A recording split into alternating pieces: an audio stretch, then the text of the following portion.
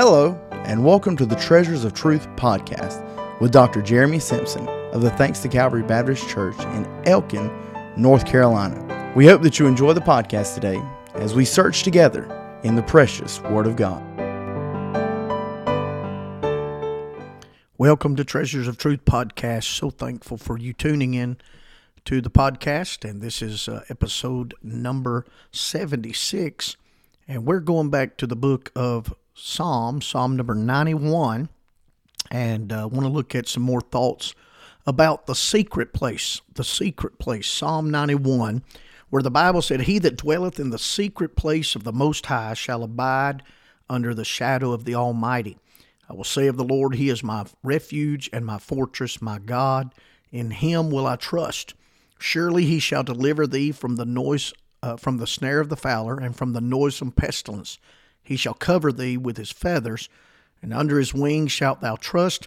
His truth shall be thy shield and buckler."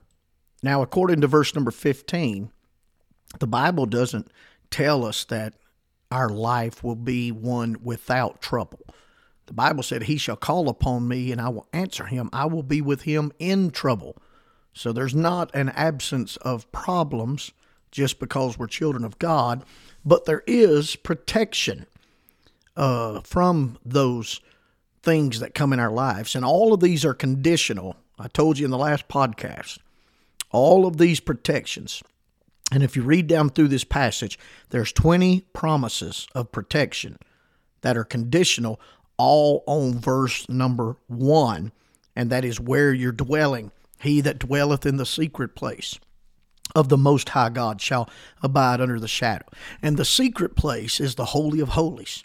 And we talked about that in the last podcast, about how the Old Testament tabernacle had 3 compartments: the outer court, the holy place, the most holy place, where God said, "I will meet with you, I'll commune with you above the mercy seat." And I gave you a few passages on the last podcast about the secret place being the Holy of Holies, where the Ark of the Covenant was, where the manifested presence of God was, where God was most evident. And that was in the Holy of Holies. In that Holy of Holies had the Ark, which was covered with the mercy seat, which had the cherubims that overshadowed where the blood was placed.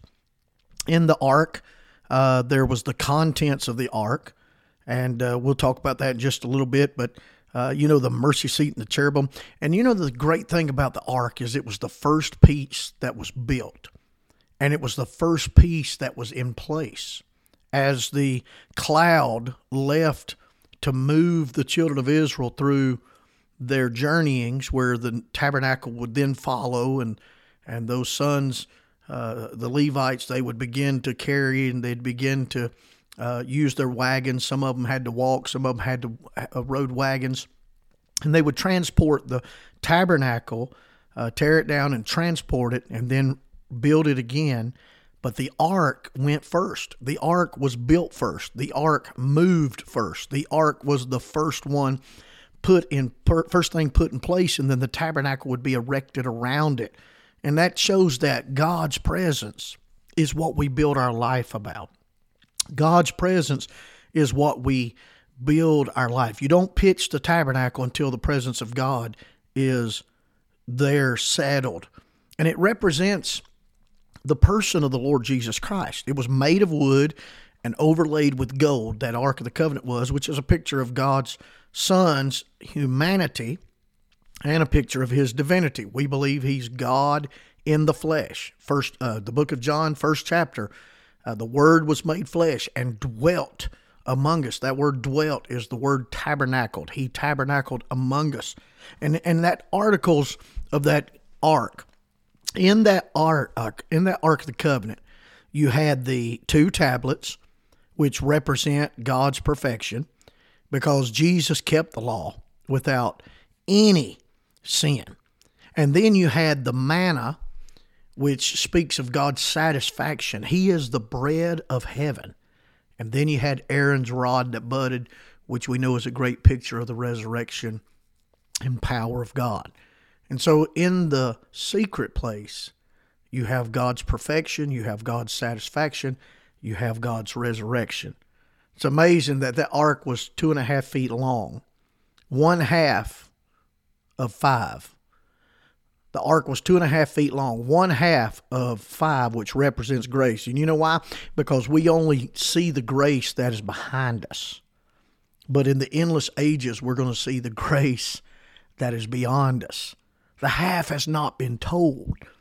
The mercy seat, we know, was the same size as the ark, 2.5 by 1.5, made of solid gold. It was a lid, and it covered the top of the ark. It hid the contents, which reminded the Jews of man's sin. Because Israel had broken the Ten Commandments, Israel had murmured against the manna, and Israel had rebelled against the rod of God's authority. And let's just be truthful. Here you are listening to this podcast today. Be truthful. Let me be truthful as the speaker, and you as the listener. I've broke the commandments. I've murmured at God's provisions. I've rebelled against the authority of God many times, but not Christ. He fulfilled the law. He was the bread from heaven. He submitted himself to the will of his Father, became obedient unto death. It was on that lid, that mercy seat, that's where the blood was sprinkled to show Israel's sins had been taken care of. Boy, what a picture that is, because we know the cherubim there, the first mention of that is the Garden of Eden, when they stood at the east side of the Garden of Eden and stood there with the sword of justice to block the way to the tree of life. The Bible said they were to keep the way of the tree of life. And those cherubim are God's guardians against sinners. And each of those cherubim had 4 faces. One like a man, one like a lion, one like an ox, one like an eagle. And all of those things are represented for us in the gospel. The lion in Matthew, the ox in Mark, the man in the book of Luke, the eagle in the book of John. And boy, that's a study in itself. Don't want to get into all that, but how God broke down those 4 gospels to represent Christ in a different likeness. And you had 2 cherubim. You had one on each side of the mercy seat. What were they doing? They were there gazing at the place where the blood would be applied. Because without the blood, those cherubim are ready to punish. Without the blood, they're ready to judge. But with the blood, they're ready to protect. And again, that links everything of these protective promises back to the secret place where the cherubim are there either to punish or protect. And your protection as a child of God and knowing that all things work together for good, it's all based on the blood. For the Old Testament, that's what it was. And for the New Testament saints, that's what it is. The holy place is the secret place for Israel. And so when you read in Psalm 91 that about dwelling in the secret place, what it means is this: Jesus is our secret place. We've got nothing but him. I mean, where would we go if we didn't have him? Isn't that what Peter said? To whom shall we go? Jesus had just had a large group of followers that had walked away and had went back, and yet he looked at the disciples and said, "Are you going to go away too?" And they said, "To whom shall we go?" Peter said, "To whom shall we go? Thou hast the words of eternal life." He is our secret place. He is our shelter, our refuge, our porch, our pavilion, and we need to dwell in the secret place. And thank God we've got a secret place. In this world gone crazy, in this world where insanity seems to be the rule of the day, I mean, just people don't think right anymore. I'm not an old man, but I'm not a young man. I'm old enough to know that we're not living in the same world we lived in 35, 40 years ago.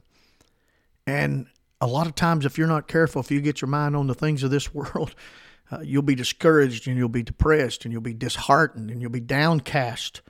But we've got a hiding place. There is a secret place where we can hide, and it's the Lord. It's not the church. It's not the pastor's office. It's not your family. It's not your Christian friends. The secret place is a personal relationship with Jesus Christ. A personal relationship with Jesus Christ. Over the next couple podcasts, we're going to look at the secret place of Christ because that's our hiding place. We've got somewhere we can run. It's the Lord Jesus Christ. I don't want you to miss the next couple podcasts as we go further into this study on the secret place of Christ, and I know it's going to be a blessing to you. I tell you what I want you to do. I want you to go out today, and I want you to be salt and light in this world. Go out today and purify and illuminate what is around you. Have a testimony. Be a witness. Let your light shine. And then if you're listening to this in the afternoon or the evening, why don't you plan on purpose? Tomorrow I'm going out. I'm going to be salt. I'm going to be light. I'm going to make a difference in this world. How we need some Christians that'll have a personal relationship with Jesus Christ, that'll live and dwell and abide and continue in the secret place. And then out of that secret place, God will do an amazing work in the public. How we need a private ministry more than we need the public ministry. And we might say a little more about that on the next podcast. But God bless you. Until the next Treasures of Truth podcast.